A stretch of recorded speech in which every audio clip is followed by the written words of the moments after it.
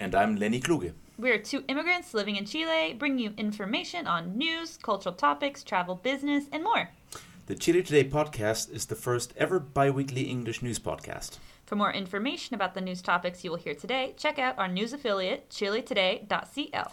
If you have any questions, stories to share, or just want to say hi, message us on Instagram at Chile Today Podcast or email us at chiletodaypodcast@gmail.com. If you're feeling generous, rate and review us so that more people can find our podcast.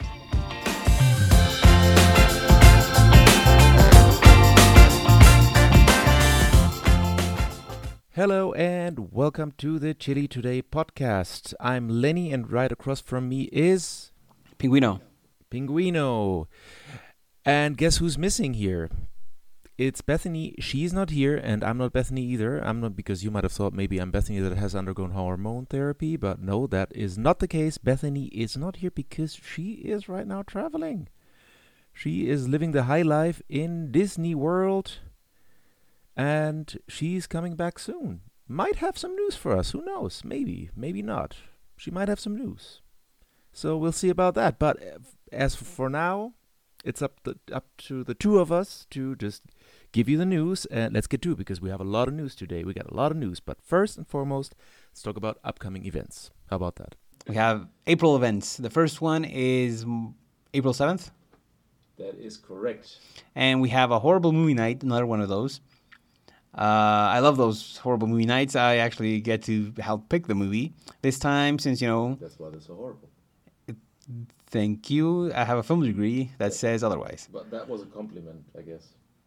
Sure. Where was I? Oh, yeah, the movie. Horrible movie. It's... We're off to a great start, everybody. We are watching, it's April, Easter weekend. Yeah.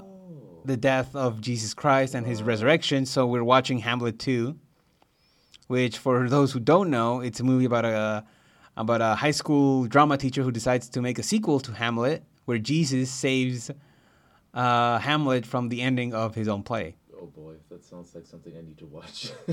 It is horribly bad. It involves the song "Rock Me, Sexy Jesus." Is it an iteration of Rock Me Amadeus, or? I have no idea. I mean, maybe, yeah, probably. It's probably sort of like a... Theater, yeah. So, yeah, come see. It'll be fun. Enjoy watching Hamlet 2. It's actually a really good movie. I actually really like it. It's really dumb, but it's just... It's chef's kiss. Exactly. Chef's kiss. All right. Well, guys, you've heard it here first. Come on April 7th to the Black Rock Pub as usual. Usually starts at around 8 o'clock. We'll be posting something up on the page, or just follow the Chistolas. We've told you a couple of times you should do this by now. And check it out for yourself. Next event that we have coming up is on April 30th, the last day of the month. Another bilingual comedy show at the Fiddler's Irish Pub next to Metro Station Manuel Montt. Also starts around 8 if nothing changes until then. That has already been posted, so y'all should really come and check this out. We have great comedians. It's going to be bilingual, and it's not costing a lot. It's less than a movie ticket, so just might as well just come in there and check us out. And we actually do the stand-up show on the third floor, which is open. Yes. So that's, like a big plus, because still a lot of people are kind of anxious about COVID and going and sitting inside a cramped room watching people try to make people laugh. It's not ideal, but it's... Yeah. I wonder how long we can keep this up for, because people start getting cold at some point. I mean, What's winter? Yeah. It hasn't. No. So anyway, April 30th, Fiddler show, comedy show, bilingual. Yeah, so there might actually be a few more events before that April 30th show, but we'll let you know as soon as those are hammered out. So we'll keep you posted. Okay, people, and also don't forget that we have a Patreon page now with 2 tiers opening right now to, join, which is the tier Pinguinos Posse, is a tier which asks you for $5 a month. It will give you early access to select episodes, monthly travel tips to Chile, basically the best places to eat, rent, and so forth, and free and discounted tickets to events in Chile. So that's one thing. The other thing would be the $10 tier, which is my favorite tier because it's called Lenny Lovers with a little heart. Yeah, man, you gotta love Bethany's creativity here. Which basically gives you early access to episodes, membership merch, monthly travel tips, access to our discussion board on Discord. Maybe you get a discount there too, who knows? But you get free and discounted tickets to shows in and around Santiago, well, mostly in Santiago, and shout-outs. So who doesn't love that? Come visit our Patreon page, join up, and give us some money because we need better equipment, even though I got this new mic, so I hope, and I took away the little screen, so I hope people hear me better now. God damn it.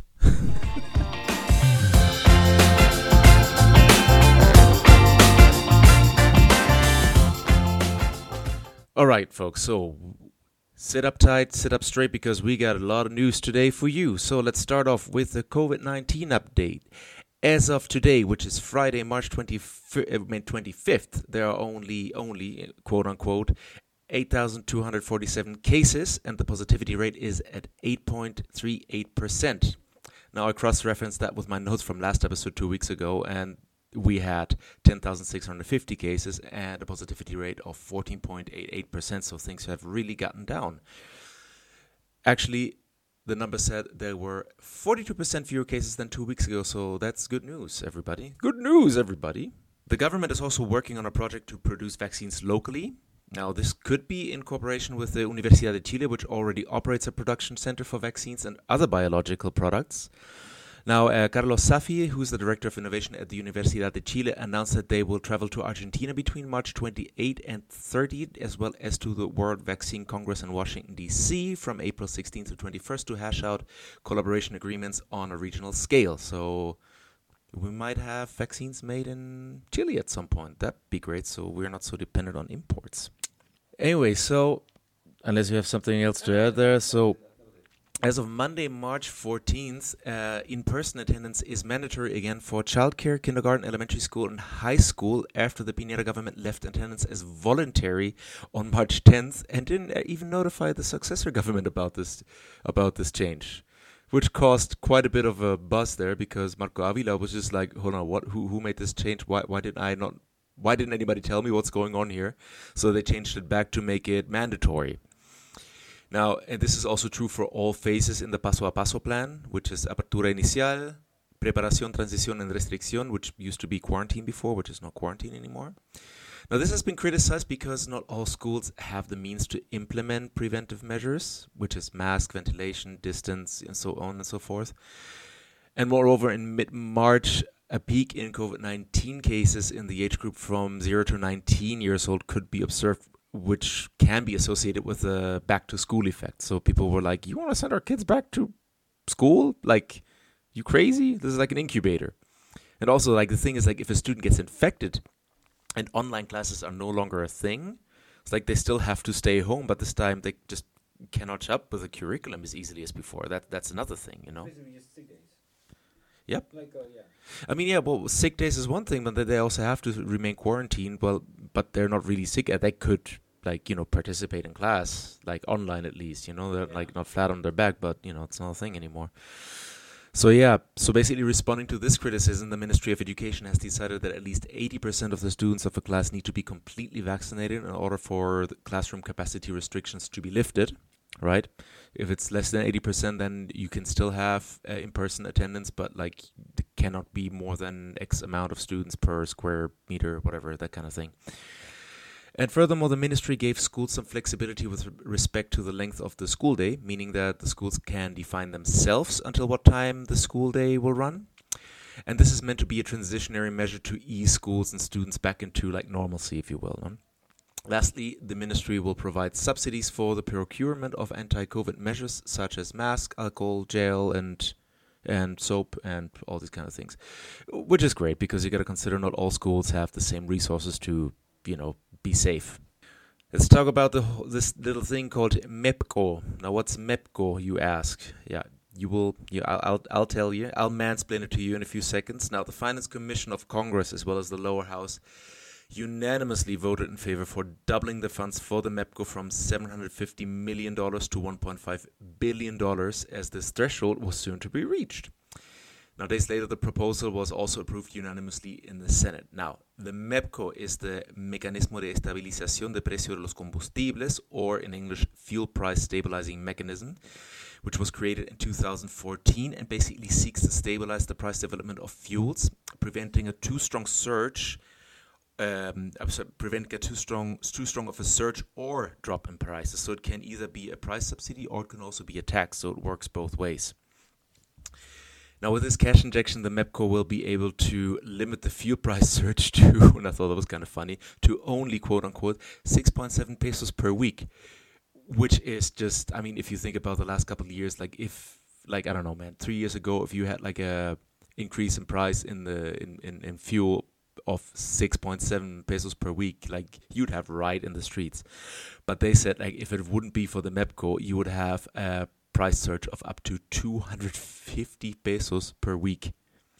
Jesus. Yeah, so basically, if they wouldn't have topped off this little fund, that would have happened. So just be glad that we have that. Be glad that it's only 6.7 pesos and not 250 pesos per week. Holy shit, that's a lot, dude.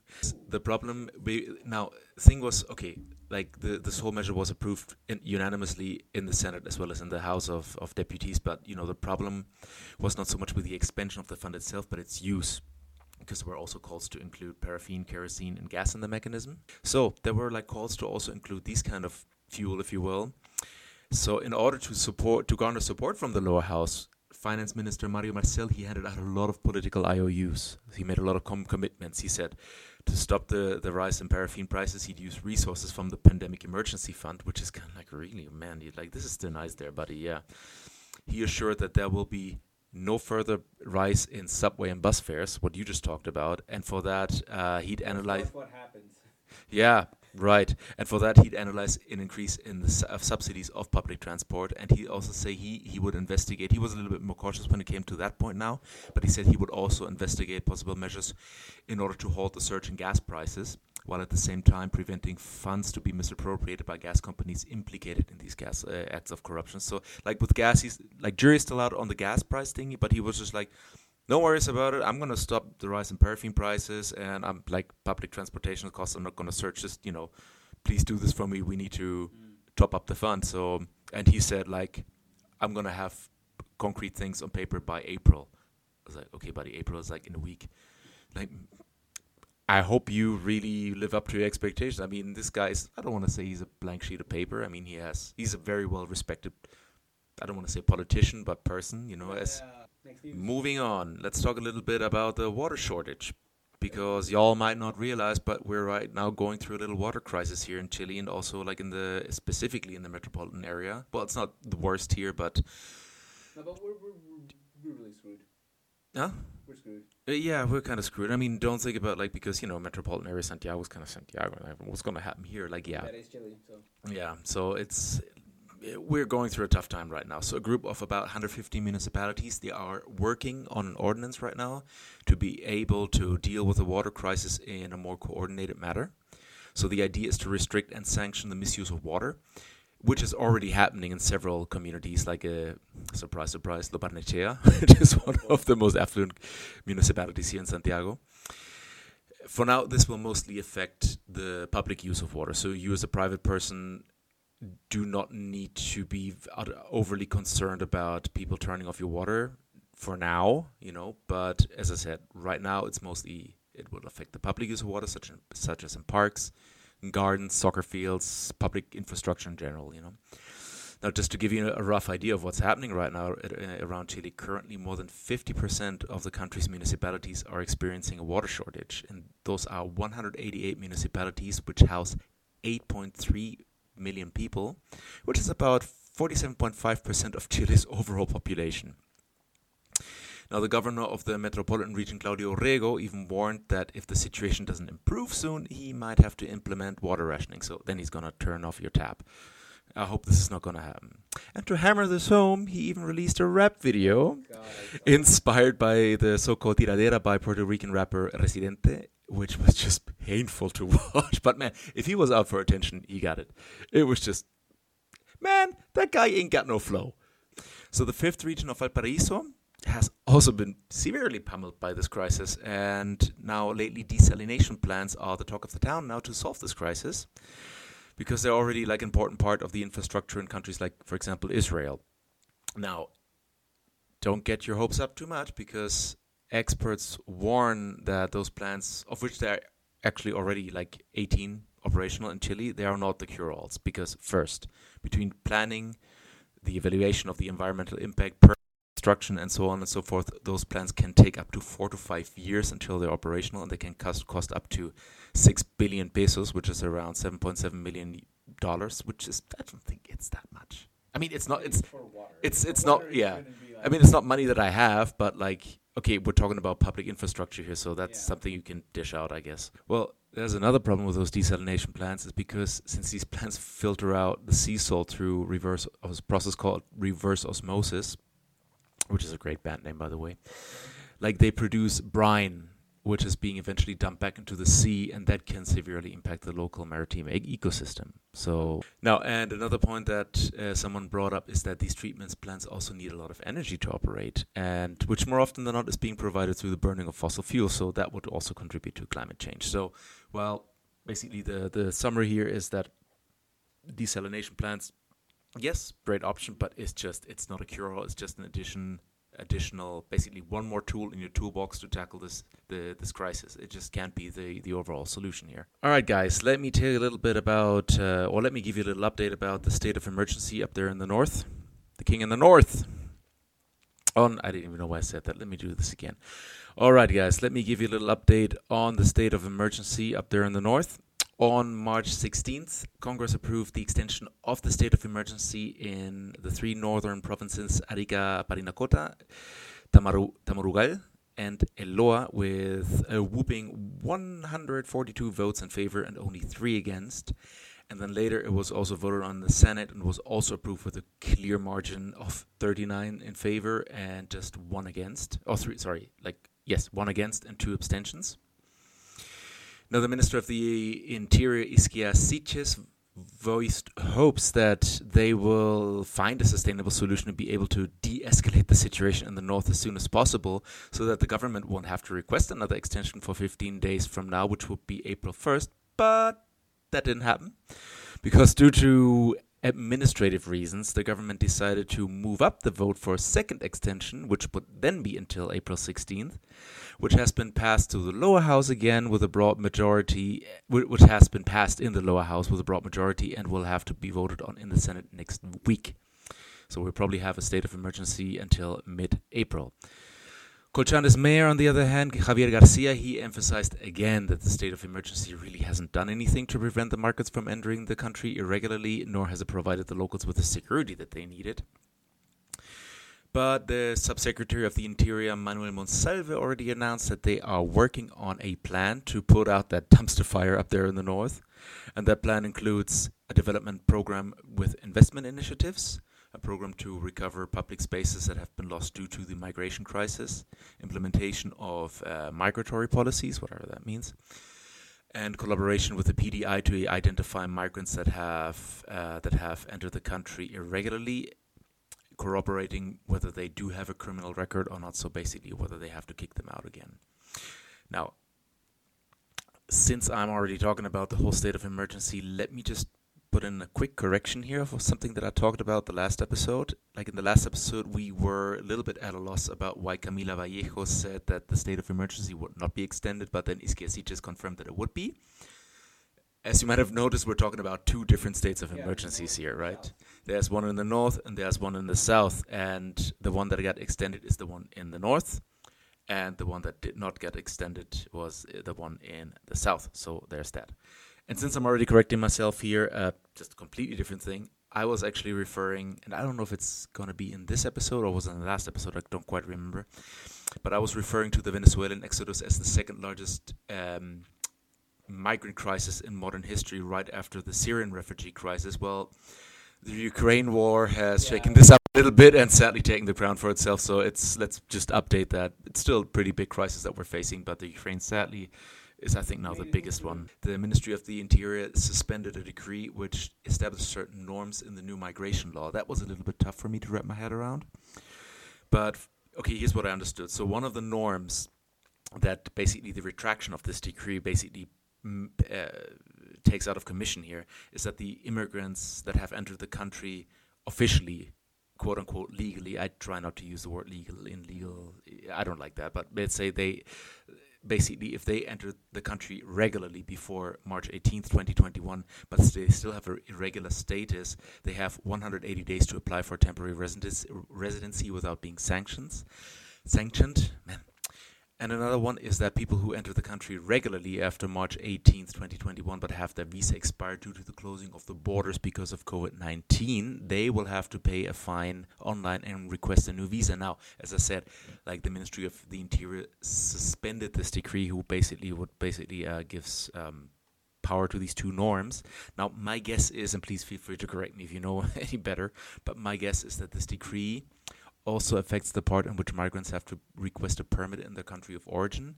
And by suspending it, it would allow migrants to enter the country regularly. It thus take a bit of pressure off the situation, you know?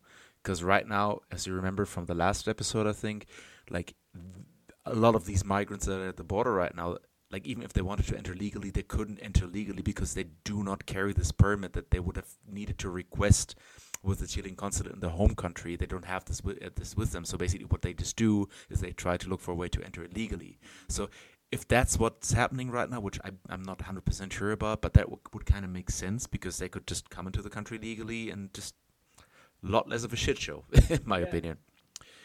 Moving on, let's talk about a couple of things that I would like to call public service announcements. PSA news.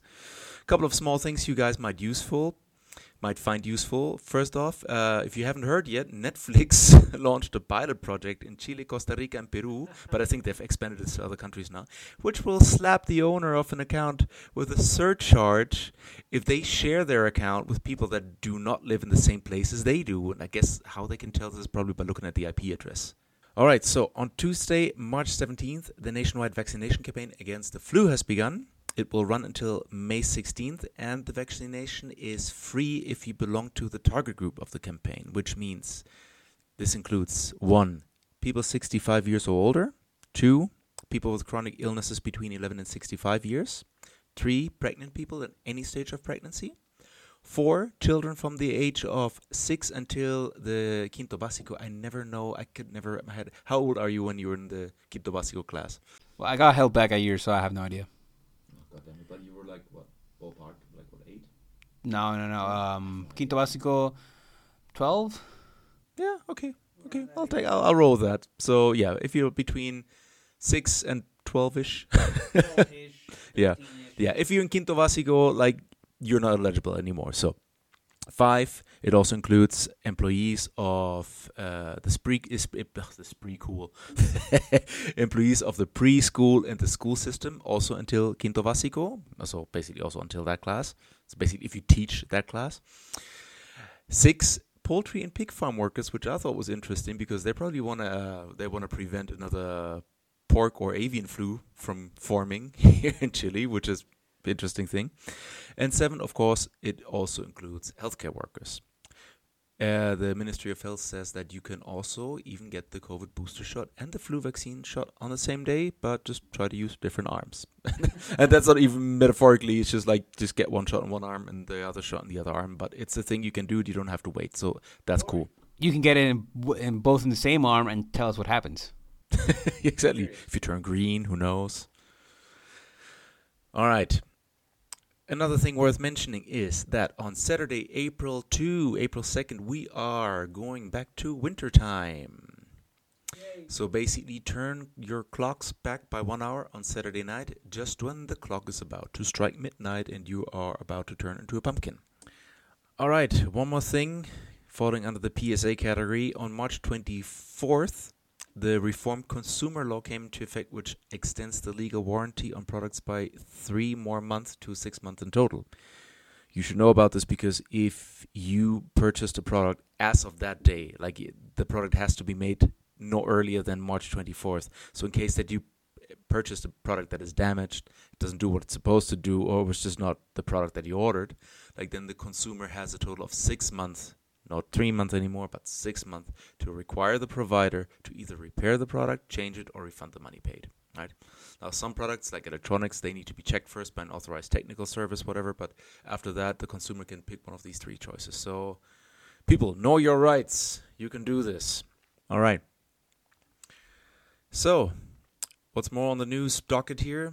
Now, Karen Rojo, mayor of Antofagasta between 2012 and 2020, made a run for it after the Supreme Court rejected her appeal on a technicality and upheld the original prison sentence from January 18th, 21 of 5 years prison, right, for embezzling 24 million Chilean pesos, which is about $30,800. Not that much, but then still good chunk of money. For like small municipality, I guess that is. Yeah. I don't know. I guess like when I hear about embezzlement in Chile, it's just like millions and millions and millions of dollars. You like Paco Gate and all these kind of things. So yeah, there's a lot of discrepancies. Usually we see how much money apparently allegedly Lavín stole from the last con this thing. Oh yeah, you saw that meme that I sent you? Oh yeah. Everything. Well, anyway, let's get to that later. So Karen Rojo, she used the funds that were originally meant to subsidize local schools and the municipal health infrastructure, which it makes it even worse. It was just like, it was not funds to just, I don't know, build roads or whatever. It was like, no, it was to subsidize education and help sick kids. It was like, you couldn't have picked a worse fund to embezzle here. So she used that money to pay Jose Miguel Izquierdo, who is the owner of the consulting firm Main Communications, in order to ensure her 2016 re-election as a mayor of Antofagasta. Now, after it became known that the court upheld the decision, she got a last-minute ticket with KLM to Amsterdam on Thursday early in the morning for more than 1 million pesos and hightailed it. Which is funny enough. My wife just told me that's the same flight that my wife's aunt and uncle were on like the other day. So they were probably on the same flight as like Karen Rojo. So yeah, the Netherlands, they don't have an extradition treaty with Chile, but Interpol has already issued an arrest warrant for her. So, okay. I'm going to address the elephant in the room here. Like, how come she didn't have, I don't know how you say this in Spanish, like in English, the orden de arraigo. Like, how was she even how could she leave the country? She had a trial, like there was a trial running with her as the main suspect. Like, how could she even leave? Why was she not blacklisted? Because, well, I actually looked this up, so, and asked around. So apparently it's not implicit that you have an orden de arraigo if you're being investigated. A judge has to, what's this called? The other council has to push for it to be put into effect. The judge has to decide whether you have an orden de arraigo or not. Yeah. And apparently they just never came up during this. Yeah, they usually do this, especially when it comes to like, and also when it comes to, okay, now we're like, here's the sentencing, And also, I heard something on the radio today. Somebody was talking about like derecho de fuga. Like, apparently, like I don't know if I should take this like literally, because like apparently, so basically, people have the right, condemned people. Or no, I want to not say condemned, but how do you say the convicted people? Like convicts would have the right to flee, which is like, really, that sounds kind of weird. All right, moving on to two more lighthearted news items here. Now, some of you might have known that you can request a lot of certificates digitally with the Registro Civil here. One of them is your birth certificate, which is actually something that I love about the administration system here. Like, whereas in my home country, you just have to still just go to the bureau, the office, whatever you want to call it, and just like, okay, like, I want this certificate. So I come back in a week and pay in cash, and oh god, it's just such a drag. You can just like order shit online, you get it instantly if need to be. You pay with a credit card. It's just wow. Do you have over there in Germany? Do you have like a guy like in the back room, just like writing everything? Dude, I wouldn't be surprised. Like, I'm not even kidding. We still use fax machines. It really speaks volume about the state of digitalization in that country. But okay. So yeah, one of the things that you can order online here digitally is your birth certificate. Now, the Registro Civil has now added the option that if you want to get your birth certificate, you can also ask for your astral chart for mere 1,970 pesos extra, which is great. And this also costs, as you can imagine, a lot of hubbub on social media. I mean, not only memes, but also very harsh criticism, as this was actually seen as the state basically legitimizing pseudoscience. Yeah. I mean, I can see that. I can see that is kind of, you don't want to get involved with that. Like, you want to, do the right thing there. I mean, Another thing that might lift your spirits is that 67-year-old Ezequiel Hinojoso, he was in for a big surprise when he found his late father's savings book and took it to the bank to see how much was on there. Turns out it was more than 1 billion pesos. Hold on, let me say this again. 1 billion Chilean pesos. You can see my pinky to the corner of my mouth now. Which is about $1.3 million, which is for one person substantial. So his father, to stay with the Austin Powers theme, he opened his savings account with the so-called Asociación y Préstamo Libertad in 1973 with a mere 138.44 pesos on it. I did not put this through an inflation calculator. That would have been interesting to see how much that's worth now, but I mean, it's definitely not 1 billion pesos. I think most inflation calculations to the Chilean pesos goes only up to like 88. Okay. So, yeah, but, like 140,000 pesos now, it's okay. But back then, that was quite a bit, Now, Hibe just put it on the saving account, and basically the compound interest just did its thing then, and it just was left there to its own devices. So he was just like, how much is on there? Oh, it was like about 1 billion pesos. So he was like, all right.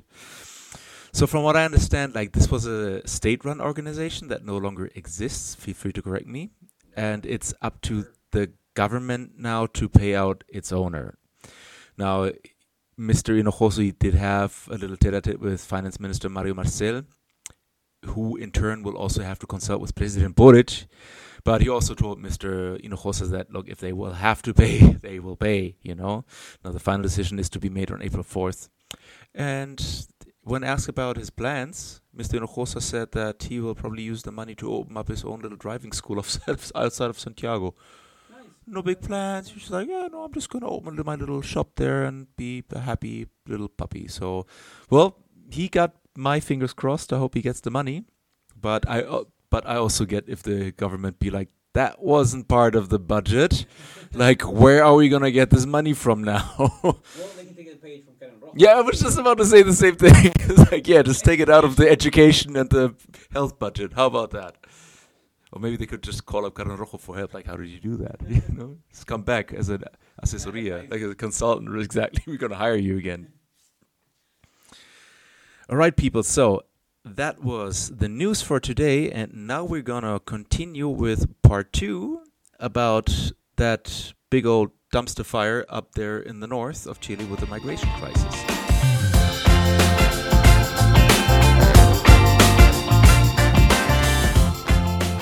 Okay, everybody, welcome back. This is part 2 of us talking about the migration crisis in the north of Chile. Before we get started, we want to encourage you guys all to join our Patreon at either the $5 level or the $10 level. I know you're getting really tired of us hearing it, but it really helps us. It supports the podcast. If you like us, you want to hear more from us, you want to get episodes early, you want to get into events for free, you want to get merch, it's all there, my friend. That's you right. want a community of people you can chat with on Discourse? It's up there. Anyway, that's all I'm going to say about it. Lenny, take it away, bro. Give us money. Make us rich. This Patreon dollar bills. I'm going to buy my own island with that. The Patreon doesn't actually give you dollars. They just give you Patreon bills that you can only spend on Patreon. Well, and then I'm going to buy a Patreon island and figure something out. We're going to be patrons to the Patreon island. See? With the patrones. This is how it works. Easy as that. All right. Yes, easy peasy. Okay, let me just jump into part 2 of the topic that we're discussing, which is the migration crisis up there in the north, close to the town of Coltrane. Sir Edwin Coltrane. Sir Edwin Coltrane of Brichtenshire. So as in part 1, we talked about the timeline of events, the general causes of this whole thing, like what's going on in the subcontinent and why here and what the hell is going on. And so just in case you haven't really followed the news, by now you should know what is going on. And now we're taking a closer look as to why this happened and what are the problems that are already Went up here to and it. that might surface later on. So let me start with one point that you actually also, I think you also have a couple of things to say about this, Bethany, which is the promise of the democratic responsibility visa. So as we mentioned in part one of this episode, Piñera literally invited Venezuelans to come to Chile. And as a consequence, this government created the so-called democratic responsibility visa, which grants Venezuelans a temporary residency for up to a year. Although I looked into the requirements. I mean, they're still massive, to be honest. Like you have to submit a lot of paperwork. Like I wouldn't even know where to get half of those from. I don't quite remember what it was, but we talked about this. Yeah, it's not easy peasy. No, I mean, we talked about this last episode in part one about how, people will, bitch and moan about like, oh, but the immigration's so easy. I mean, even though there is this like easier track for people from Venezuela, it's still not easy. Immigrating is difficult and it costs money and it takes access to knowing somebody here to help you find a place. I mean, just trying to rent an apartment, rent a room, get a job, all of these things, there are factors in Chile that just make it incredibly difficult. Yep. So, I mean, so there's two aspects here we can talk about. One in which it is easier for Venezuelans than most other people, but it's still fucking hard, right? So and imagine also, if you're Haitian, right? Right. And what I meant is also like this. It's not like it's enough to just raise your hand, say, "Hey, I'm Venezuelan. Here's my passport. Give me the visas." It's just like, no, we need this paperwork and this certificate, and like you must not have committed a crime, and I don't have. No, it's just a lot of things that you need to prove in order to apply for the visa. And here's the kicker. So it pretty much looks like a fast track to residency, but so far only 14% of these visa applications have been granted. And on top of that, amidst the pandemic, the granting of the visas has also been paused, which I think is what happened in November 2020, when more than 91,000 open application processes have just been closed. Hey, that's me. That's me right there. Yeah, I think they were only talking about the democratic responsibility visa. Oh, I think so, but yeah. Well, all I'm trying to say is I have been in trámite with my visa for over 2.5 years. Yeah. So I'm just saying, like. No, but they from what I understood, like these things have been closed, just like rejected. Thanks, sorry. Rejected? Bye. Yeah. Rejected or like they just closed the file to get to it later? As far as I understand, okay, I might be wrong here. Just call me out if you know better, but I understood that it was closed and canceled and that's it, So, I don't think so, because as far as what I know from my visa process is when you're rejected for your visa, you can reapply.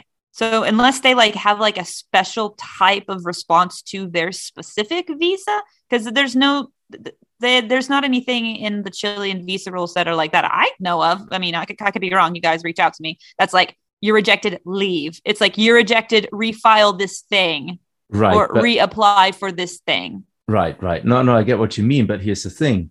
Like, let's say they closed it, they rejected this whole thing, but you're already on your way here.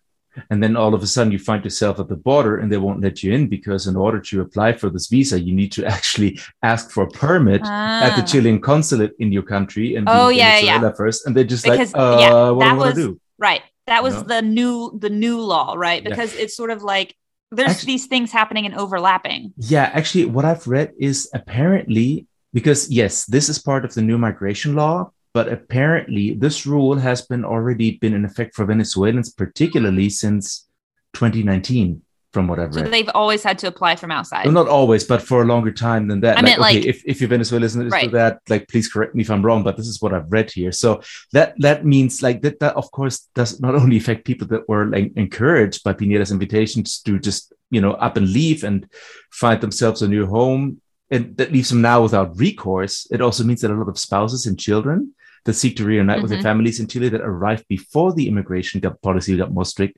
And in the wake of the pandemic, they are not now deprived of any legal means to enter the country and trying to enter the country irregularly because also like as of March 2020, due to the pandemic, a lot of border checkpoints just have been closed. So they like have no other means than just to hop the fence, so to speak. Yeah, I mean, okay, so there's a lot to unpack there. So there's one, like you did everything you were supposed to do to get your legal residence in Chile. You arrive and maybe you do have your legal residence, initially, and then it gets rejected and you have no way to reapply, because if you have to apply via outside, then how do you reapply when you're within the country? Right. Also, like, how do you get a job? How do you do what all of the Chileans are demanding you to do if there are no ways to do it? I mean, not even within. You probably have to just, like, even if you're at the border of Bolivia, Chile, you basically have to hike back to Venezuela just knock on the door of the Chilean consulate just to get the permit. Consulate. Yeah, it's ridiculous. And as we talked about in part one, just the clusterfuck that was the pandemic in general, because the thing was the borders of Chile, like, the borders of Chile were closed. You could not leave. It did not matter if you were Chilean, Venezuelan. Yeah. It did not matter. You were not allowed to leave. So let's say you were here there were exceptions illegally. Yeah. There were exceptions, but that was usually the exceptions for people with resources who, I don't know, like, it was a weird situation. There were a lot of people that were like, oh, I have to leave because my mental health needs to go, which legitimate reason, your mental health, blah, blah, blah. But there are people, I'm trying to say is there are people that sort of took advantage of that. Oh, I know a couple to get to leave. Those people. Yeah. And then there were people who legitimately needed to leave who got rejected. Yeah.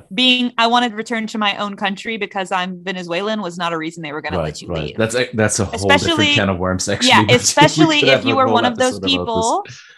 I mean, we were talking about it last time. If you were one of those people who got stranded in Chile and were camping outside the consulate, how do you even know what's happening? How do you even know what your rights are I can apply, but where am I going to apply? I don't have a phone. Yeah. I don't have internet access. I don't know that there's this rule. I'm not reading the news every day. I don't have access to that. Right. I didn't know that I could just be like, oh, my Nana from my fourth cousin is sick and I must leave. You know, like... Yeah. I don't know. Not again. I understand people needed to leave for legitimate reasons and everything. I'm just saying, like, it kind of sucks that it's privilege, right? The privilege is very evident there. Yeah. So, we all got privilege. So I definitely have mine. So anyway. Oh, I got mine all over the place. I mean, come on, look at you. Look at me, baby. Look at you, white man over there. All right. White European man. I'm like privileged discount warehouse over here. Come and get your privilege, yo. And you're tall. God dang it. God dang it. So that's the thing about the democratic responsibility visa. You'd like to add something to that? Oh, move on. Okay, cool. So another thing that I've noticed is that another thing that I've noticed is, and that was even before this whole new migration law came into effect, that Chile has been, especially like in the wake of this mass immigration event, has been treating immigration as a matter of order and security more than a matter of what it actually is, which is a humanitarian crisis. You know what I mean? Yes, please. Is that because, okay, so I say this with all of the reality of that. It's true that Chile is like the little brother of the US. Like, it was formed in the US's image. I mean, and I say this as it is a historically accurate thing to say. Is that because they relate that in the way that the US sees security, like border security and things like that? Because I think it has more to do with some. Actually, I was going to get to that in the next point, but let me just advance that. I think it has to do with the old immigration law from 1970. The old immigration law? Yeah, that was from 1970 something. So, which already tells you that was actually made that was signed into law under the Pinochet regime. So basically, the Dick regime. The Dick. They signed it with the Dicks. Right. They signed it. I probably would not be surprised. Yeah. Dip your dicks in ink. Oh, geez, I don't even. Oh boy. Yeah. I'm sure it wouldn't sting that bad. Yeah, I don't know, but like it's very unsanitary. Keep going. I guess, yeah. Like now, I can't get this picture out of my head. So yeah, I think that is one of the main reasons here, because that law was a bit more focused on national security, like getting Allende followers out and getting, like undesirables out, desirables in, pretty much, or basically keep everybody out who's not desirable. So that was more of a state security issue. But if it was, okay. Mm-hmm. Okay, but also, again, this was the time in which, are there any historians out there that can fill us in on this? I'd be super interested. That was also the time in which we are seeing like the Chicago Boys and all these things happening with the US literally experimenting in Chile with how things should work, how the US wanted things to work in the US. And so they sent things here to see how they would work here. So it's also possible that the US was like pushing for certain types of immigration policies that they could then implement in the future. I mean, I don't know which came first, the chicken or the egg, but it is something to point out because that's one reason the Constitution and a lot of the laws exist here that they do is because they were literally written by people who studied in the US for the US. I think that's absolutely possible. I have no way of, confirming this, but sounds legit to me. Piggybacking onto that sort of like whole security thing, like a lot of the racism in the US that comes is like, oh, everybody's bringing their delinquency and their drugs into the US for people, and that exact same discourse is here. Like, oh, the Colombians are here bringing their cocaine, or Venezuelans are here becoming drug dealers, and like there's more violence. But that's the discourse in every country who has experienced massive immigration. Because I think so, because it was the same in Germany when we had like the Syrian refugee crisis in 2015. Because I just know them Arabs. I only know the US and Chile, and like I said, sometimes there's so much overlap there that I don't know if that's just US Chile shit going down or if that's people just being xenophobic assholes. Yeah, could be. Yeah, I think it's just like the psychological reaction of people having to deal with a lot of change very quickly. So yeah, I digress. So basically, as soon as it became evident that the situation on the northern border could like evolve into something more problematic than it was in the very beginning, so the government has so far been mostly conspicuous by its absence. Like nothing really has happened. But then when it did take action, it was not about processing and redirecting the flow to the best of its abilities, like integrating the immigrants and everything, but rather trying to build a dam, so to speak, to stop the flow by deploying stricter border control measures and deterrence methods such as mass deportations, which I think like took place already in August 2020, Build the walls. So like this has actually been one of the major criticisms of the government's performance because they did not heed the recommendations by specialized international organizations as how to handle the situation. And they treated the issue as a matter of order and security, as already said, instead of seeing it for what it is, a humanitarian crisis. The government. That's literally, that's like so Chile. I can't even like the entire like thing that the new government wants to do is like reform what the carabineros are, because the whole point of the carabineros is security. It's not like to protect and serve, as we would say in like the US. It's from keep everything secure, keep the building secure, keep this, in which that mindset does affect how you treat your citizens, right? I mean, it makes perfect sense because it's also like a vestige of the Pinochet dictatorship, I mean, in that mindset, it makes perfect sense. Yeah. The zeitgeist, I mean, it's again, my brain is just going to like what happened. I apologize. I understand this is very like ethnocentric of me to be like the US, but again, I'm from there. I live here. So it's going to come up. It's just like the whole like, it's like the whole like build a wall thing that Trump said. And then Gast, who lost the election, like he was going to do a reverse wall. He wanted to build like a ditch to keep people from coming in. And it's like, I thought we decided this didn't work. I thought we decided that this was a dumb thing to do. Actually, why? Yeah, actually, good thing you just mentioned that, because the government also operated mostly under the assumption that more obstacles will deter new arrivals. And as you just said, like this assumption has been proven wrong time and time again. And instead, it has been widely recognized that the migration flows are almost as uncontrollable as a natural disaster. No, I don't want to call it natural disaster. It's a natural phenomena. Let's see, like migration flows. Yeah. It's something that happens. You cannot really control. You can migration steer has it. Never not happened. Right. Since we have had human. We used to be We used to be like, what were they called? Little migrants. Hunter-gatherers. No. Yeah. Well, we used to be. What are they called? What's the word in English? Nomads. Nomads. There you go. Like wigwams. Yeah. No, that's what they built. Wombats. I don't know. Something. We used to all be wombats, and it was so much better. So cute. No, I mean, and I mean, like that's what we like. It's in our DNA. Like I don't know, to like go to the safer place, to figure out what to do to our families. Like it's since humankind has existed, like there are not a lot of things on a sociological level that has existed in every culture, but right. I mean, migrating and getting to a safer place has almost existed in every culture. Right. I mean, you can definitely steer and try to redirect a little bit the flow of migrants. I mean, the same way that you would like steer and redirect the river, but it's really hard, if not impossible, to dam this up because, you know, where there's a will, there's a way. And also, I mean, you have to consider that a lot of these people, like especially the ones that come from the worst possible circumstances, let's say Haiti or Syria, they go like, well, fuck it, I'm out of here, you know? It's like, okay, Yeah, I'm gonna try it anyway because it can't really get much worse than this. exactly. So like I have really no Exactly. place to go.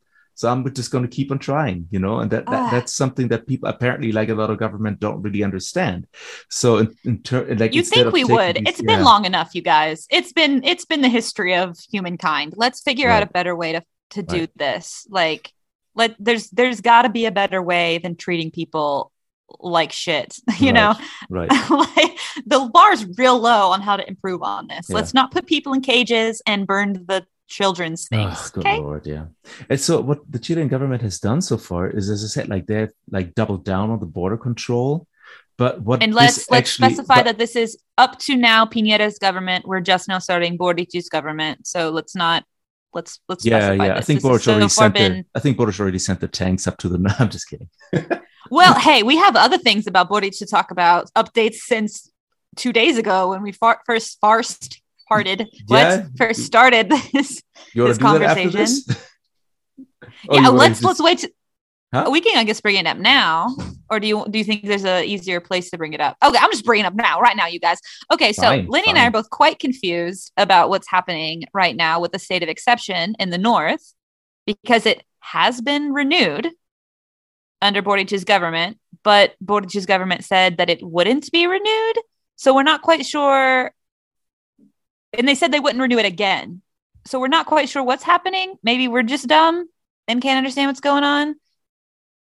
We can speculate, but Yeah. what I think is probably that vote was already sort of in its way, like on its way from Piñera's desk to get voted on by the time Boric got into office. And so they couldn't really stop it. Yeah, I still have no idea what's going on. I mean, I guess by the time that this So comes out, what we're trying to say is we have no. no idea what's going on, Yeah. but the state of emergency has been extended, but the Boric administration says they're not going to extend it Yeah. again once it expires either because way- they're we're- only a certain amount of days. Right? Either we're completely dumb here, or it's really confusing, and all the right-wing conservatives are going to be like, "See, I told you this was going to happen." You know? Right. So we have no idea what's going on.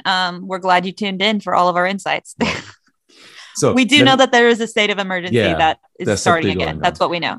So and that certainly they said they're not gonna do it back to again what I again. said before there. So it's like the Chilean government basically since early 2020 put all the chips on stricter border controls.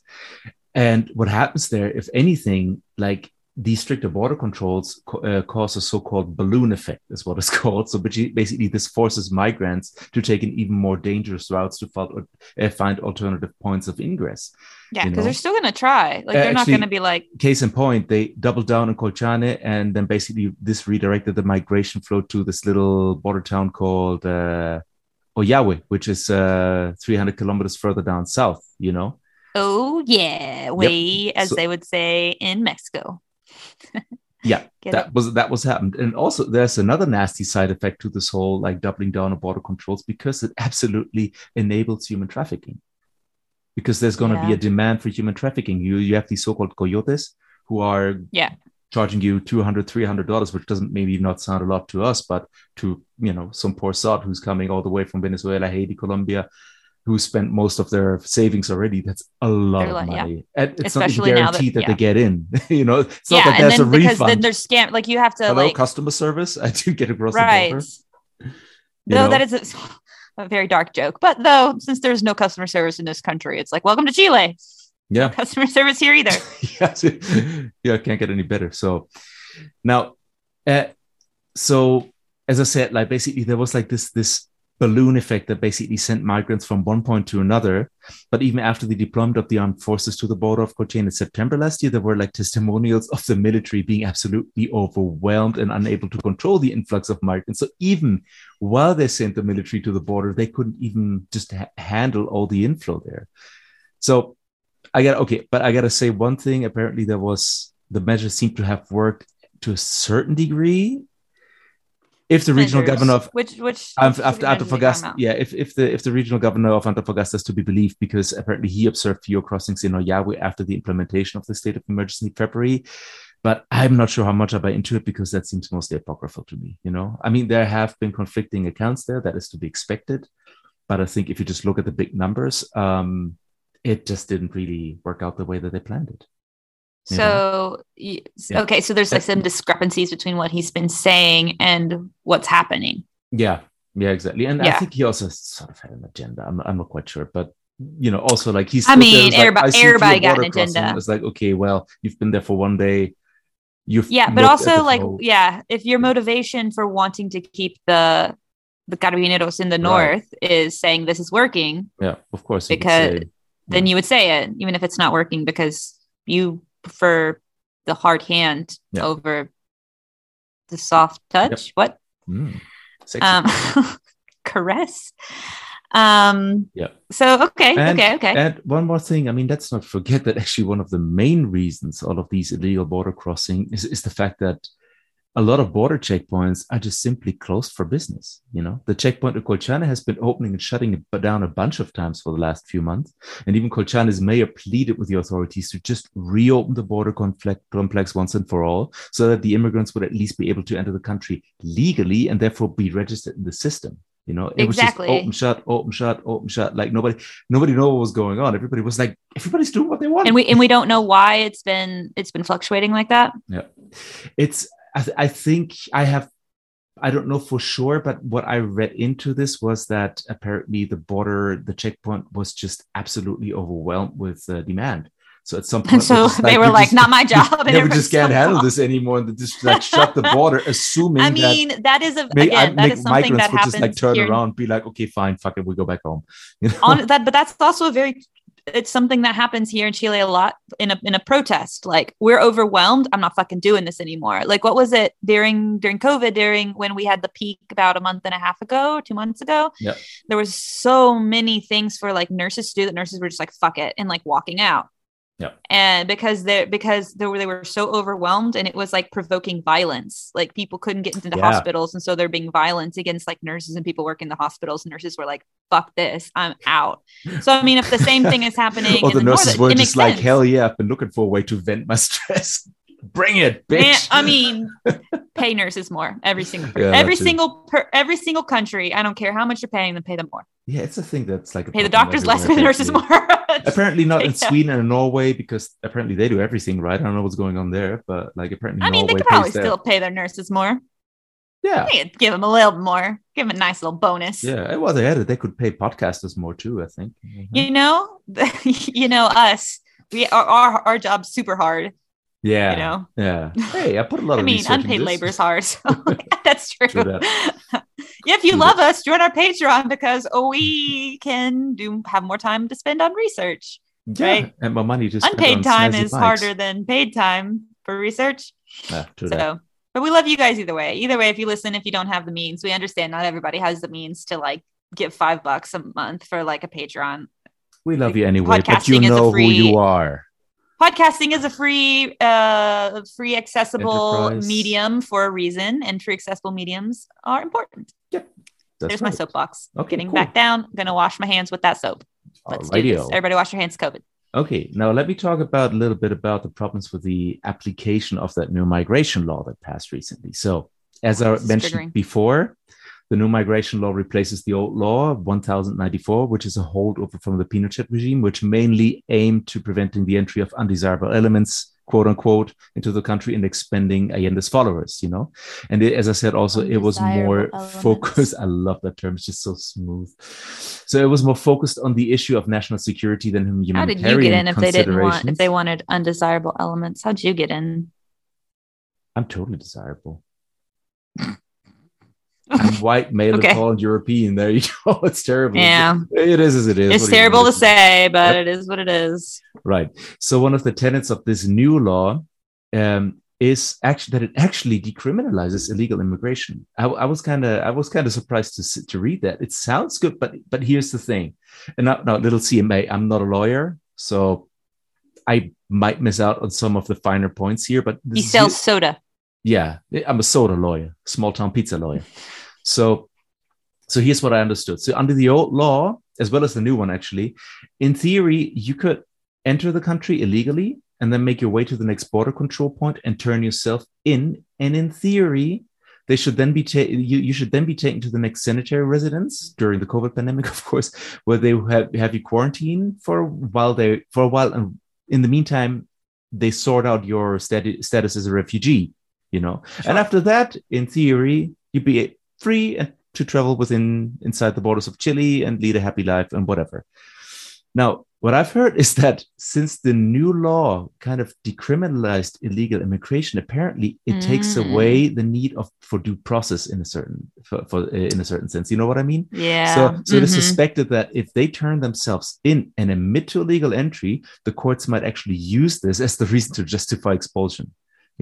Yeah, that makes sense, because if it's criminal, you have the right to due process under criminal law. But which is why in the US, there are not the only reason, but that's why a lot of people stay in jail at the border for so long, is because they have the right to due process. Well, so for example, a really famous example right now is the girl from Inventing Anna, I think it's called.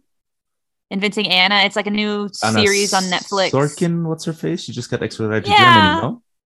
Well, she's about to get deported. So like, she's a really famous series anyway. Like right now, she was in prison. She got released from prison and then she got put back in jail on the border to wait for her trial to get deported.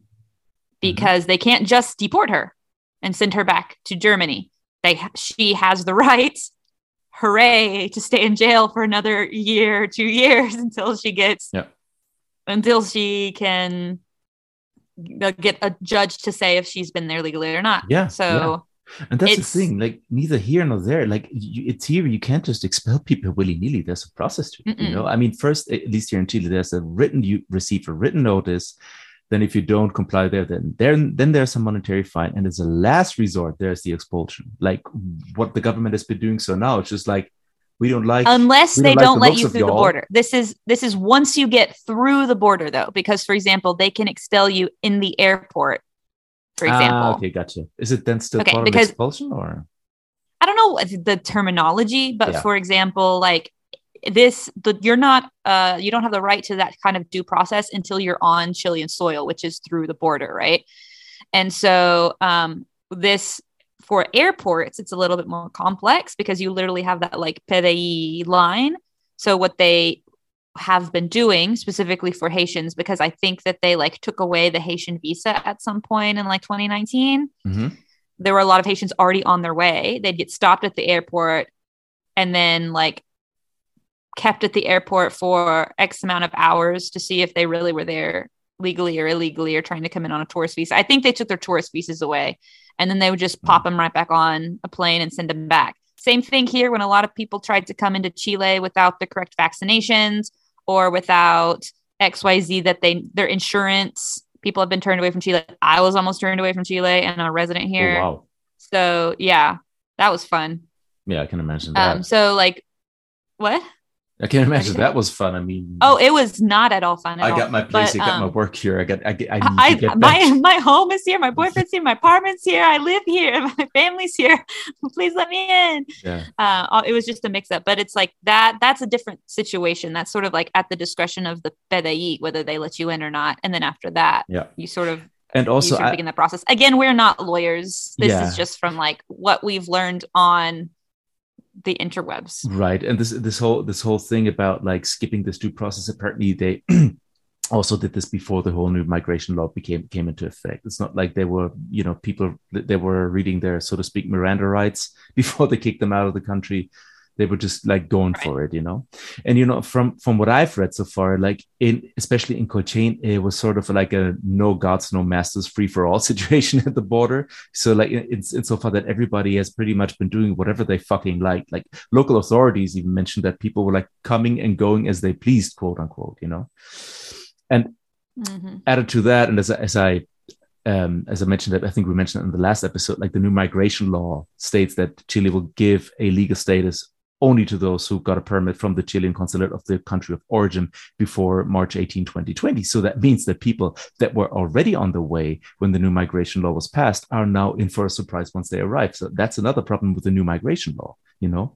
Right. And as I also said before, from what I understand, like the requirement to obtain this special permit from the Chilean consulate has been actually a reality for Venezuelans since 2019 already, which actually back then caused a massive pileup at the Arica-Tacna border back then, because they were trying to get into there and they were just like, where's a permit? And they were like, what permit are you talking about? I don't know nothing about no permit. So these things change so quickly. I mean, there are still people that I see on the internet, on Facebook and stuff, like being like, so I'm here on a tourist visa, how do I get my blah? And it's like, you can't anymore. It's been like this, you know, you have to go back anymore. Yeah. It's very like the terminal.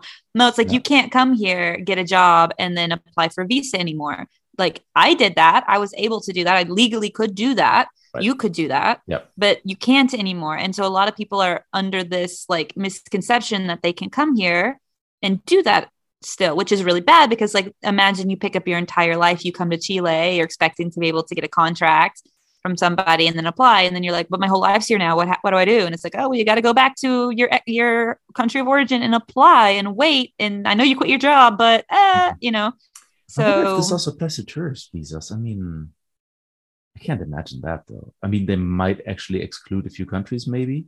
You cannot on a tourist visa, you cannot apply for a temporaria anymore. Right. So basically you can come into the country on a tourist visa, but if you want to apply for sujeto contrato temporario, you probably have to go back to your own country, just do the whole. You have to apply from without your country, right? So, without Chile, within your own country. Yeah. So you can come here on a tourist visa. You can extend your tourist visa, you know, I think once.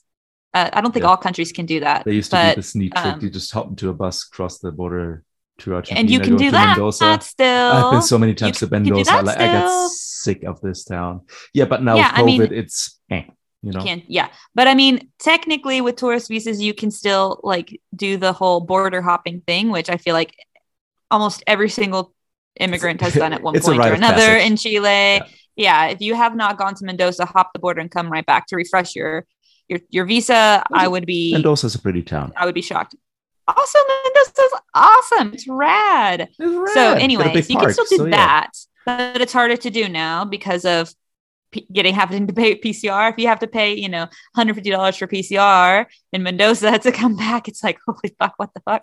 Yeah. So, and then to get another PCR, maybe. I don't even know what the requirements are. The Argentinian border, like, are they going to let you in just like that? I have no idea what it is. So, like, I'd rather not hop onto a bus right now to go to Argentina just to be, you know, confronted with the surprise at the border crossing. And, you know, at any point, it doesn't seem like the something the Boric government would do, but at any point they could do what they do in Europe, which is like, once you've outstayed your tourist visa, you can't have another tourist visa for another, 6 months? Yeah. That's something like that in Europe. So like, you can't just hop borders like that.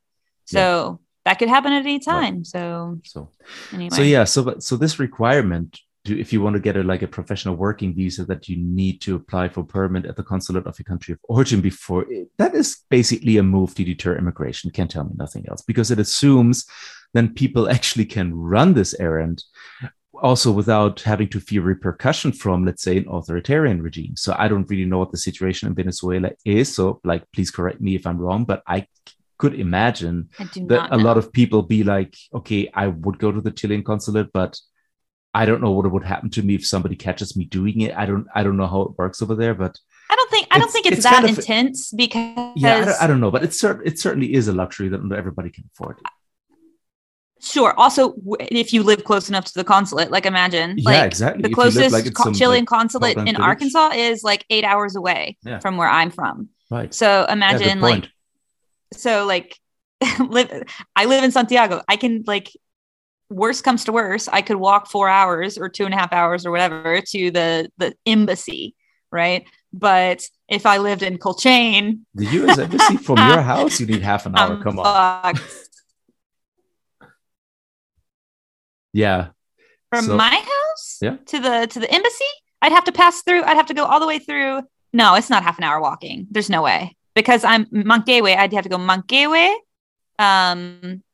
Escuela Militar, Alcántara, El Golf, Tobalaba. 5 metro stations. All right. Okay. Fine. Maybe an hour and a half if I'm a fast walker, but I'm not. So there you go. Probably 8 hours. All right.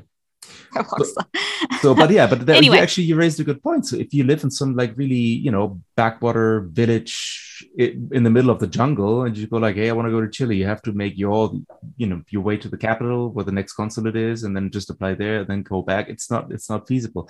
And on top of that, like this measure does not consider, or maybe that's the point, because it does not consider the limited capacities that these consulates have, especially when faced with a wave of applications, as it was the case in Venezuela. So there is a huge backlog right now, and many requests are just simply denied because they can't even, So yeah, they just can't even. That's another thing. Right.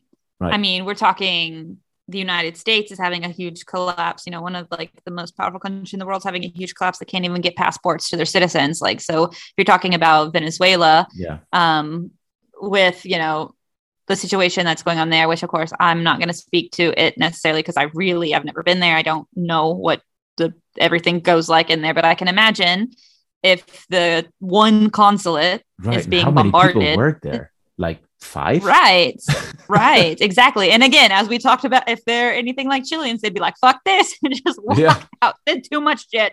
I'm not going to get paid enough for this shit. It's not my job. Bob, your quota for today is to process at least 1,500,000 visa requests. Where'd Bob go? He's on his third. He's on his third cigarette break. He needs more cigarettes now. Yeah, it's like twitching already. Right. Oh God. All right. Another thing that is problematic right now with this whole situation is that according to the Declaration of Cartagena from 1984, Venezuelans are actually to be considered and granted refugee status. But many of the continent's countries, including Chile, don't really comply. I mean, you just have to look at the expulsion of migrants from Iquique on September 24th last year to see that this is true. Like, they were not considered refugees that they should have been, according to the Declaration of Cartagena.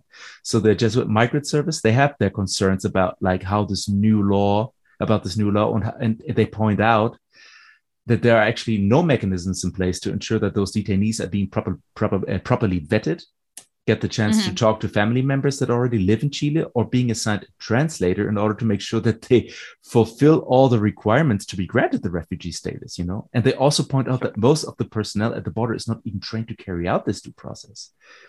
So let me just, let me just quote this one thing that I read, which was a nice quote. It says, the legal treatment of human mobility is based on the state of emergency. The government has insisted time and time again on adopting exceptional measures when managing migration. It did so, for example, with the so-called humanitarian plan for orderly return of foreigners, which sounds so cynic, which sought to limit the rights of migrants, So there you have it. That's a problem in and of itself. Like, these people should be granted refugee status. They're not. They're just being sent right back. And this is connected to something I mentioned in part 1 when I mentioned, you remember when I mentioned that there are no such thing as immigration lawyers in Chile? This is very like representative of how everything works with immigration in Chile. Chile is incredibly unprepared for how to deal with immigrants, how to process immigrants, how to humanely communicate with immigrants.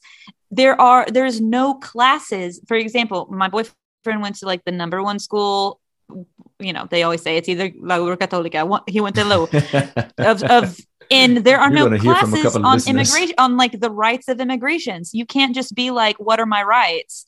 People don't know. People at the PDI don't know your rights. And they don't care. Like, and that's the PDI certainly hasn't been trained in it if the lawyers of the country haven't been trained in it. And then we're talking about like just the influx of all of these people that want to come to Chile. The Extranjería is completely underprepared, and the people working at the Extranjería don't know what the fuck they're doing. I mean, I remember personally, I had one of my visas expired, and I had already applied for my new visa, but as you know, before you can do anything, you have to have your proof of trámite, which is the proof that your visa is in processing. Right. But I had to leave the country because my mom died. And so I had not yet received that proof of trámite. And sometimes it can take 6 months for you to get that motherfucker. If you're And lucky. so I called the PDI, I called the Extranjería, I called the airport. I did every single thing that I knew that I could do to try to figure out, like, how can I leave the country? Because something that happens in Chile is you are not allowed to leave Chile if you are not on regular status, if you are somehow illegally here. Like, you're not allowed to leave. They just keep you here, which is like great. Like, it's like, can you let me leave? Weird. I'm trying Like, to leave. okay, hold on, you're illegal, and they're like, don't you want? And they me won't to let leave? you leave. No, and they don't let you leave. So I'm like panicking, trying to figure out what to do. I even went to the Extranjería and waited in line for 6 hours to ask somebody what to do. And they didn't know. They didn't know what to tell me. I was like, I have to leave. Like, I have to leave. My mom died. I have to go. I'm not going to miss her funeral because you haven't given me my thing. I said, is there some special permission, something I apply for? Nobody told me. Literally, me and my boyfriend's a lawyer, sat down and read the laws of Chile. And when I was supposed to leave the country, I took the laws with me to the PDI, and they were like, no, you can't leave. And I was like, here's the laws. And I had to talk to like 4 people, and they finally let me leave. But it was just like, so they don't know. Laid down the law there. Literally. But there was no like, there's no foundation for all the other things that need to happen. You have to have the foundation of the training, of the knowledge of like what has to happen before you can even deal with regular immigrations, and then even irregular situations that happen like me. And this, like, I fell into this hole between my visa expiring and not getting my confirmation of process yet. So it's like, what do you do with these people, right? And that I don't know. That's like one of the most frustrating things. Is there's. And it's not their job. It's like, that's not my job. I don't care. Like, typical, No, it's nobody's job. I'm gonna go out on a limb here. I think. Okay, you got to consider that the Chileans' economic upswing, so to speak, has been a fairly recent phenomenon, if you will, if you talk 100%. in terms of decades. So I wouldn't be surprised if basically this whole, the attitude, but also like the whole legislative body around migration laws, it's kind of like humdrum, like, yeah, like, why would anybody want to come here? Like, look, it was like 1973, people wanted to leave and go. Like, why would anybody want to look for refuge in Chile? And then all of a sudden, Chile took off economically. And then they were like confronted with a whole new reality that they weren't used to, because people coming here to look for a better life, which they still ask us that question, because again, we're quote unquote good immigrants. They're still like, why would you come to Chile? And I'm like, I like it here. They still like, but I think you're 100% right. I think Chileans who live here, who grew up here, Chileans are very like, they shit on Chile a lot. They're not like Argentinians who are like, Argentina rocks. If I get Chileans a nickel every time somebody Chile. Asks me, it's like, why would you ever come to live in Chile? I'd be not like, very rich, but I'd have a few dollars. I could buy a beer from that, let's say. And I could definitely buy a couple beers. It's just so many. Why would you come to Chile, or why would you live here? And then people get even more surprised that I came and stayed before I met my boyfriend. I'm like, and no, I met him after. I came here. You came here for health insurance, right? Did you say that? Yeah. I came here to marry a lawyer, take advantage of the system. Yeah, I mean, that kind of speaks for itself that it's even worse in the States, dude. But it's no. Again. But also it's just ironic because there's all this hate on so many immigrants, and every Chilean you talk to wants to go study abroad or wants to live abroad because they hate Chile. I don't know what it is. Chileans hate Chile, and every single person wants to either leave and live abroad or at least study abroad. But God forbid somebody wants to come to Chile to do the same thing, and they will. No, it's just gross. I mean, controversial opinion here, but I think, especially in recent years, like Chile has become one of the most modern countries I've known. I mean, they have this, now with the new constitution, with the parity in the Congress, 100%. They got these no plastic laws. They had like the 100%. Food, the warning signs of the food packaging. Which apparently works. Actually, I saw like an article in Germany just being like, why don't we do it like this? Like these guys in Chile over there. Like Chile. You know, there's a lot of very modern things going on here, and I feel this is getting better by the even day. even what is it? Even a broken clock is right twice a day or something. As we say in Arkansas.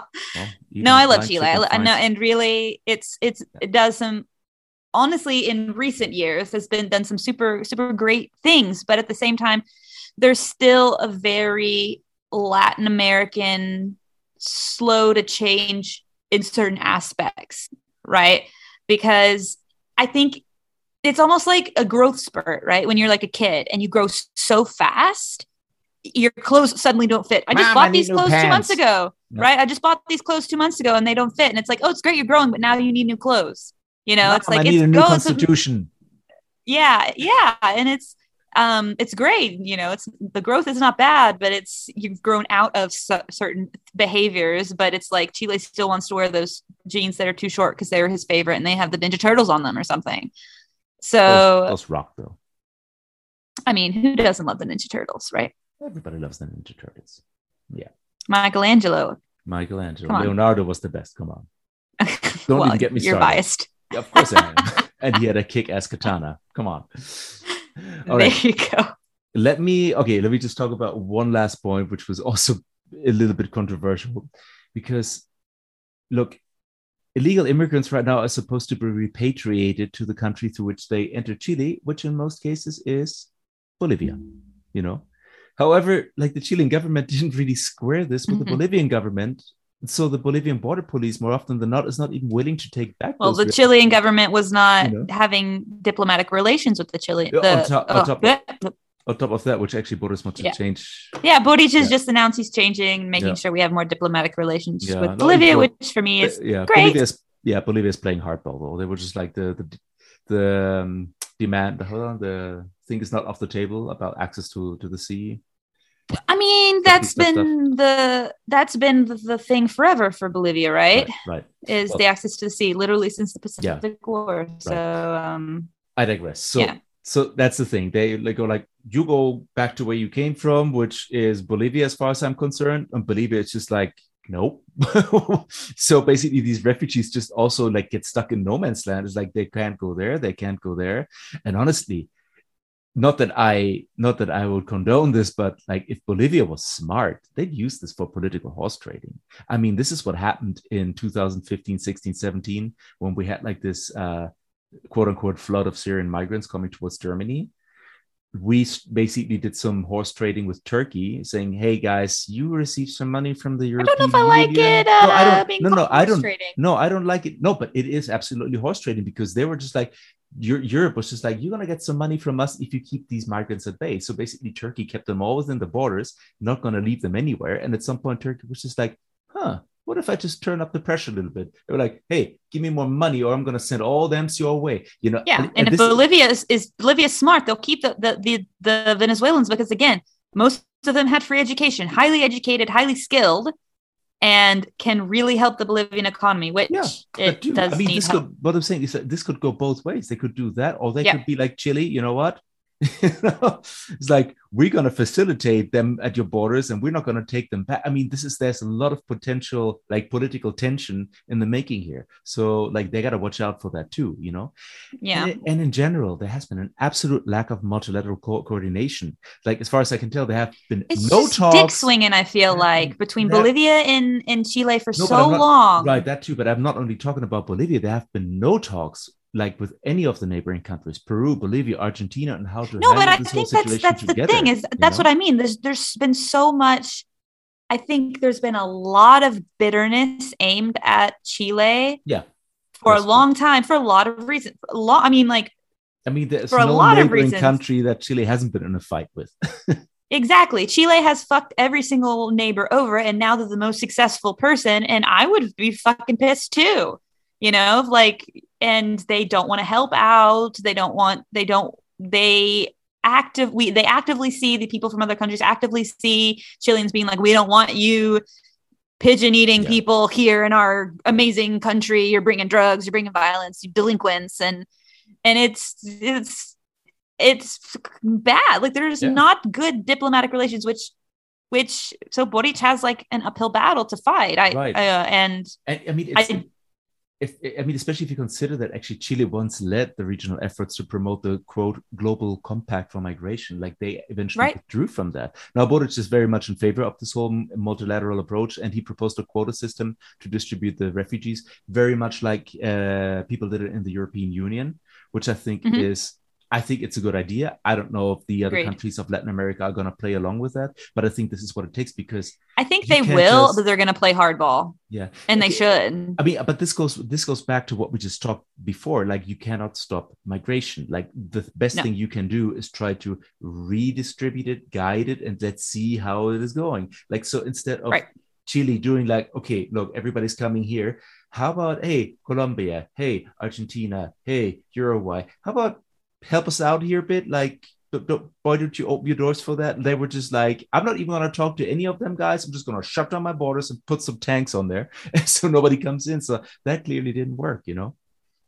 No, I mean, it's very short-sighted. I think that's the I think if I could say anything about Chile in general with like politics and a lot of the Latin American countries that we're seeing, is a lot of short-sightedness when it comes to immigration. Well, just the world, I feel like, say for some European countries, the short-sightedness of the issues on immigration. Right. You doing what you do with tanks in the northern border is not going to stop immigration. Even if it does right now, what's going to happen 2 years from now? Right. What's going to happen 10 years from now? You can't stop it. You should be investing that money that you're using for those tanks and everything into figuring out better ways to incorporate these people, to safely have these people in the country, contributing to the country. It's absolutely, I mean, it's political, because they're bringing skills and jobs. Right. I mean, that's just the history of, it's called the history. It's like open up a history book. Migration has never been a bad thing for any country in the long run, ever. Yeah. It's a political powder keg, right? You know, they got to be careful with it. I'm not saying that they shouldn't do it, but I see the motivations behind that, because I mean, I just remember what happened like back in 2015 when our ex-chancellor Merkel, she was just like, we can do this, open the borders, and everyone's like, what are you doing? You know? And yes, because people are scared, and fear is fear. You gotta say, like, there was a problem because it was just like too much in too little time going on, you know, like it totally collapsed. But that was on the government too. No, it's like you can at no point blame the migrants for that. No, yeah, you don't have to go from 0 to 100. I'm not like advocating like, let's just open the borders, let everybody just flood in, and then no, like I think that money that we're investing in tanks or whatever could be invested in people who have actually done for a living researching like migration and how other countries are doing it. Bring in people from different countries who have these skills that can be like, this is the way that you can do it that's safe. This is the amount of people you can bring in per day. How you can build this is the way that you can do this. Right. Shut the fuck up. Here's how you no, but that's literally what the Chilean government was investing in. How do we build bigger tanks? Like, what was like Venezuelan engineers? Like, I know how. Yeah, we'll help you build those tanks. Better border controls. Oh my god! But there's ways to do this. Like, it's not insane to think like there's ways. We have the technology. It's 2022 to like safely place people into the country, incorporate them, and to use their skills. Use their benefits. I'm not saying like, let's make sacrifices for immigrants in our country, you know, is going to be bad, but it's better because it's morally better. No, I don't think that at all. I think using their skills, taking them into the country is a benefit. Like, have them. Which also brings me to the whole part of the solutions that I wanted to talk about. I think this is something what's his name, Berrios said, who was like the Jesuit priest who just turned down a position that Boric offered him, not in the government, but whatever. He's kind of like a prominent figure. And he was also like, look, like the most obvious solution here is just to open the border. I mean, not the willy-nilly, like, of course, there's got to be a process there, but just in principle, open the border, bolster the administrative infrastructure to fast-track immigrants to obtaining legal status and work permits, as well as streamline the validation process for foreign diploma, especially Venezuelan ones, you know? And, you know, because since migration can barely be stopped, they might as well just formalize it. You know, that's the thing. So this way, they know who's coming into the country, will nip the human trafficking endeavor in the bud. They won't have to work illegally, undercutting local workers' wages and thereby fueling anti-immigrant sentiments, but at the same time contributing to the society by paying taxes and being provided a safe work environment, because they have to adhere to the to the what's okay work code, labor code, whatever code, safety Yeah. standards. The safety code, the standards. Yeah. And as you just Because said, look, if you're making people get contracts because they're legal here, if they have contracts, they now have to pay taxes. Yep. They have to pay into their IFAP. They have to pay into the public system. If they don't have a contract because they can't get one, I can guarantee you these people just want to be here legally. Oh yeah. But they do not have an avenue to do it. It's not. I don't know an immigrant that's like, I want to be here. There are so many reasons why it's impossible for them to be able to reach that. Because if you are an immigrant in this country and you have a contract here, even if you're like me and you're still in trámite with your visa, I still have to pay into the public system every single month. And I still have to pay my taxes every single month. And that's going towards Chile. Imagine how many more people being able to contribute to the public system would help Chile. Yeah. Absolutely. Like, and as we just said before, they don't want to be working on the black market. They want to be like legal here because they would have to deal with like, okay, shitty wages with all the hate from the co-workers who just being like, they're Turker gerbs, and then also not being provided a safe work environment because, I mean, but also you want to have a safe job for your family. You don't want to be out there thinking you could die when you have 2 kids at home and a husband or whatever. Like, right. And as you just said, most of the immigrants here, like they have a high level of education than the average Chilean. So, that's the thing. Though actually, this might change. And most of them can speak English. Yeah. This might an English change, teacher. Yeah, but this might change a bit in the future now because I think we've mentioned it in the last part. Like the first wave of immigrants, especially from Venezuela, were more like the better educated people, and now because they had the resources to come here. Yeah, which I'm not saying turn them back. I'm just saying like basically the average education level of the average migrant is right. The average Chilean migrant then is way less educated than the average. Right. I mean, now also just one last thing here. Like since we've been talking about anti-immigrant sentiments, like I do have to take up the cudgel for the Northerners in a little bit because someone pointed out in an interview that I read. They said in the North, we know probably better than anyone how to coexist with different cultures because we've been sharing spaces with Peruvians and Bolivians for decades now. So that kind of makes sense to me. So basically, I would say that a lot of these anti-immigrant protests that erupted that were not so much because the people were inherently xenophobic, but because they were absolutely overwhelmed by the situation and action of the Chilean government. And they just looked to like, where can I take this out? Who can I take this out on? Anytime you're pushed to your limits, you're fighting over water, you're fighting over research, fighting over what? Anytime you're pushed to your limits, then you're going to get desperate. That's like, it's like people like, why do people sell drugs if they're educated? It's like when you're pushed to your limit because you have no other way out, or you used to live in a little house that you could barely provide for your family. Now there are 16 people with a tent outside of your home, and that vegetable stand that used to have food now doesn't have any vegetables because now you have to share with 16 people who are not legal here. It's going to bring out a bad side in you. Yeah, that happens. Right? To me. Every time I'm stressed, I just kick a puppy. I'm not proud of it, but it would happen. Yeah, I mean, if I try to go get a completo one more time and somebody's like, no es un completo, es un perro caliente because they're from Venezuela, I swear to God. No, I'm just kidding. I don't care. These people need to learn our ways. These people need to know it's called a completo, not a perro caliente. How dare you? Right. No. So yeah, but I thought it was actually a pretty good point, because I think if any region in Chile is absolutely multicultural, I mean, with the exception from Santiago maybe, but then again, Santiago is so densely populated. Oh man, Santiago is a different animal there. Yeah, and also like in some parts of town, we divide up ourselves. It's like lots of metropolitan cities that divide themselves. Oh, look, there's Chinatown. It's cool as long as the Chinese stay in Chinatown. It's like all that kind of bullshit. Exactly. So I think a lot of like in the north, there are a lot of towns where basically Chileans, Peruvians, Bolivians just basically live door to door next door. They know how to get along. They can appreciate the different cultural influences of their neighbors. And I get that, I think it's a good point to saying, it's like, look, like we know how to integrate, like we know this kind of thing, but we cannot handle the situation right now. We need the government to step in. And that is the government that needs to step in, because those people were already desperate.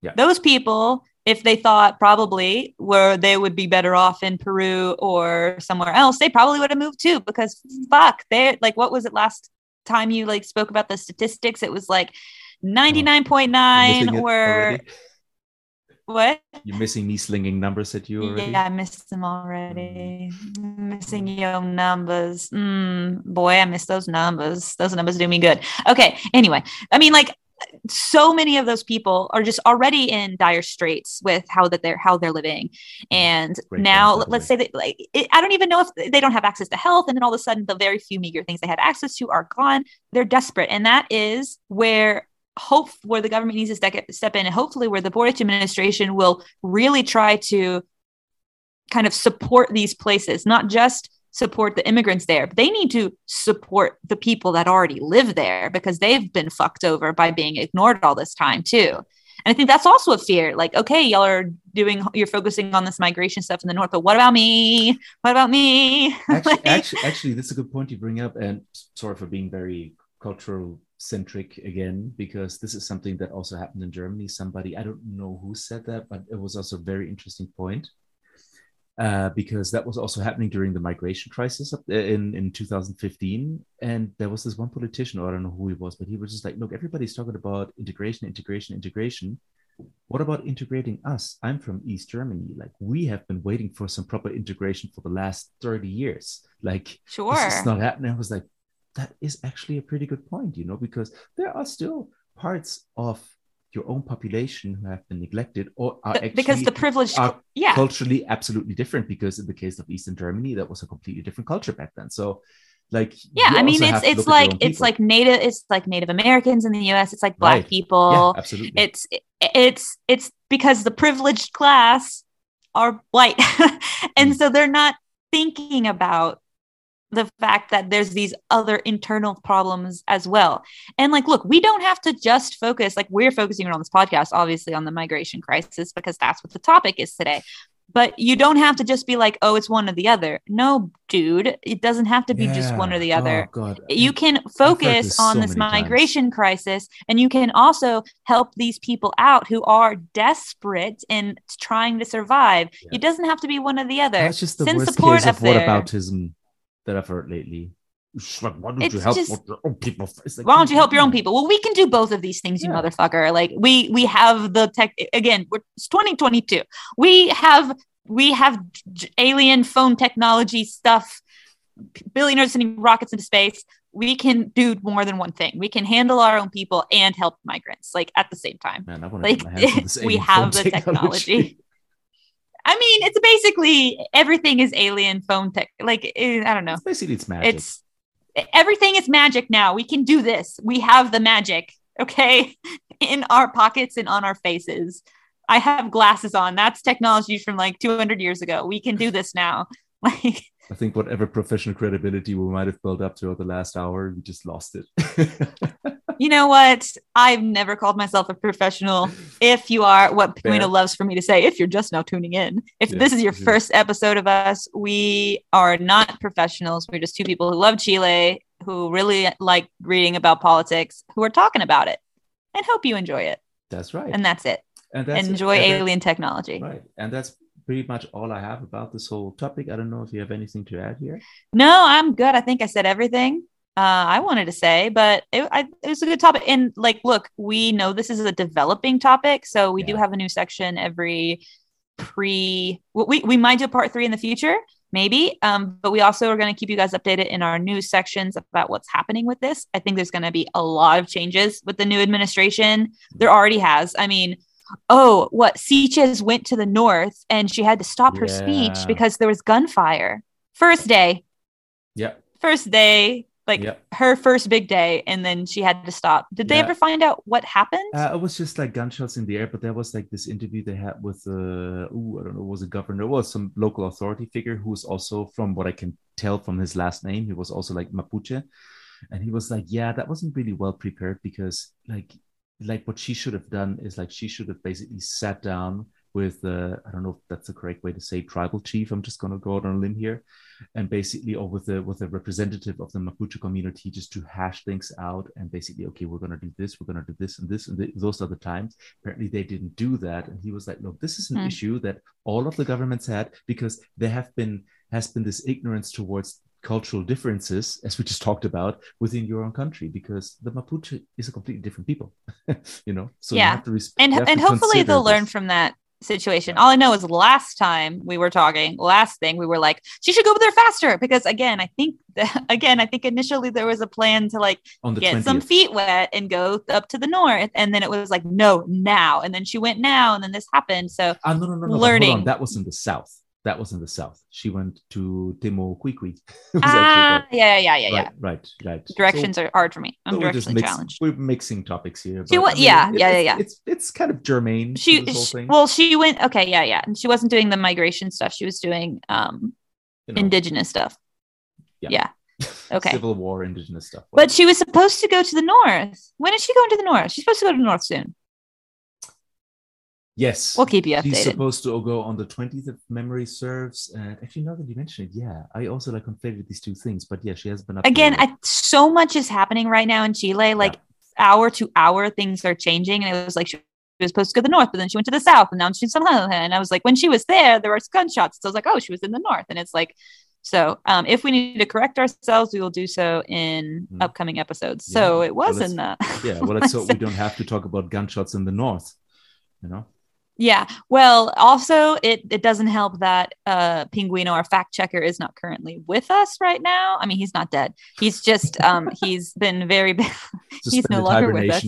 No. He's been really busy lately, so he has to edit post edit, and typically he's the person who has all the facts and knowledge of the updated stuff and fact checks us. So he just has to edit it out. Penguins hibernate?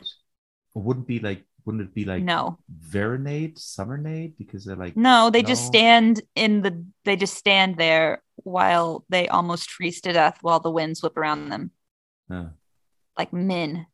Yeah, that sounds like because the male penguins typically do that. Yeah, protect the eggs. It's super cute. Oh. It's very Mandalorian. Anyway, so we love you guys. We hope you enjoyed the episode. If you have any other specific questions about migration, like you can always message us on one of our formats, join the Patreon, get in on the discourse. Maybe we can have like a discussion of what's going on. That was good, wasn't it? Discord. I like discussion. Yeah. It's better. Yeah. But so thanks for tuning in, you guys. We love you, and we'll be back in a couple weeks. So when in doubt, Gringo out. Bye. Bye.